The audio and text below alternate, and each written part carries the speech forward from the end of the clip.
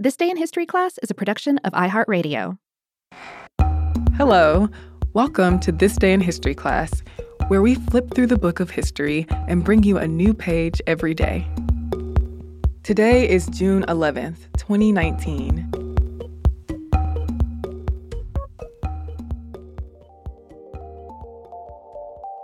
The day was June 11th, 1971.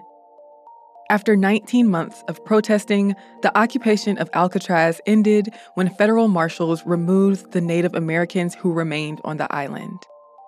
Native oral histories reference tribal use of Alcatraz Island, but by the 18th century, it was attracting the attention of Europeans. In the mid-1800s, the U.S. Army began to use Alcatraz Island to house military prisoners.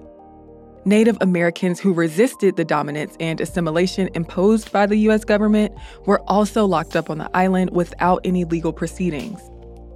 Other Native Americans who were tried in military courts as prisoners of war were sentenced to time at Alcatraz. In 1934, the island operated as a U.S. prison.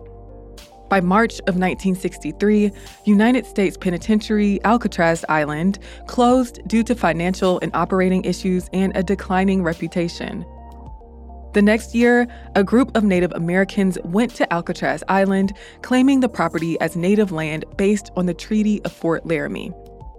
The treaty, signed in 1868, was an agreement between the United States and Lakota, Dakota, and Arapaho peoples. The treaty provided that the U.S. would return defunct federal lands to Native American tribes. So when the group of about 40 Native Americans and supporters landed on Alcatraz Island in 1964, one of the protesters offered to pay 47 cents per acre to purchase the island, which was the same amount of money that the state of California had offered Native tribes for land claims based on 1853 land values. Federal marshals removed the group from the island, but this demonstration encouraged Native Americans in the Bay Area to occupy Alcatraz years later. Native Americans began advocating for the transformation of Alcatraz into a Native American cultural center and school. The occupation of Alcatraz that began in 1969 was a part of the Red Power movement. The movement grew out of opposition to the U.S. government dissolving treaty agreements, terminating recognition of more than 100 tribes as sovereign dependent nations, and encouraging Native Americans to leave reservations in traditional lands and assimilate into urban areas. Calls for self-determination and protests of the government's treatment of Native Americans, including issues of land rights, abounded. Since the federal government had abandoned Alcatraz, Native Americans claimed they had a treaty right to file a claim on the island. On November 9, 1969, a group of Native Americans gathered at Pier 39 in San Francisco, and Mohawk activist Richard Oakes read a proclamation by the Indians of all tribes, the name the activist group took.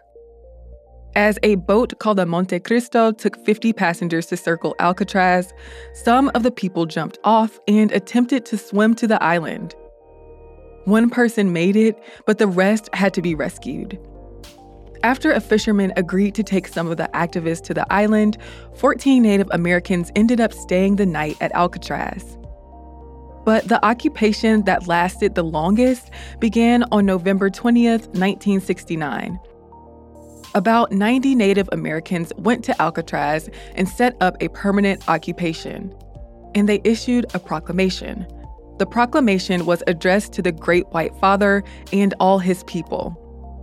In it, they offered $24 in glass beads and red cloth to purchase Alcatraz Island. The following is part of a proclamation that the Indians of all tribes drew up. We will purchase said Alcatraz Island for $24 in glass beads and red cloth, a precedent set by the white man's purchase of a similar island about 300 years ago. We know that $24 in trade goods for these 16 acres is more than was paid when Manhattan Island was sold, but we know that land values have risen over the years. Our offer of $1.24 per acre is greater than the 47 cents per acre the white men are now paying the California Indians for their land. The proclamation continued, This tiny island would be a symbol of the Great Lands once ruled by free and noble Indians.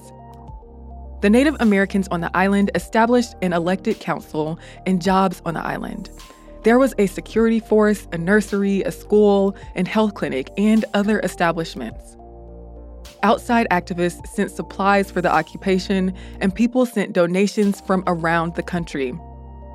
A Dakota tribe member set up Radio Free Alcatraz, which broadcast a daily program for people to keep up with the occupation. The demonstrators called for the deed to the island, a native university, a cultural center, and a museum. But the U.S. government wanted them off the island and did not agree to these terms. Over the next several months, divisions arose in the organization and non-native people began living on the island.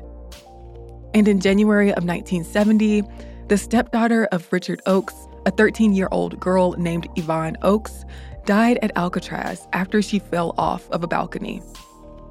The U.S. entered a policy of non-interference with the occupation, but as leadership disintegrated, 3 occupiers were arrested and found guilty of selling copper, and the press began publishing stories of assault.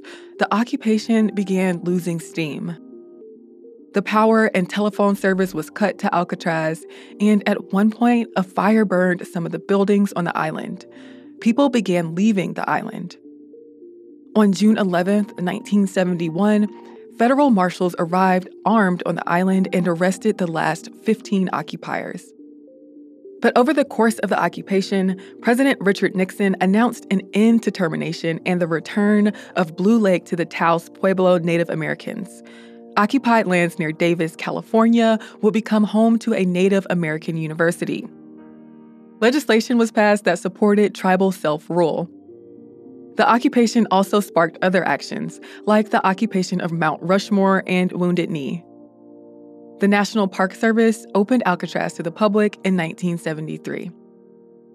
I'm Eve Jeffcoat, and hopefully you know a little more about history today than you did yesterday. And if you're so inclined, you can follow us at TDIHC Podcast on Instagram, Facebook, and Twitter. And if you've been listening for the last couple of weeks, then you know that I have a new show called Unpopular. Unpopular is about people in history who resisted and were sometimes persecuted for it. Thanks again for listening, and we'll see you tomorrow.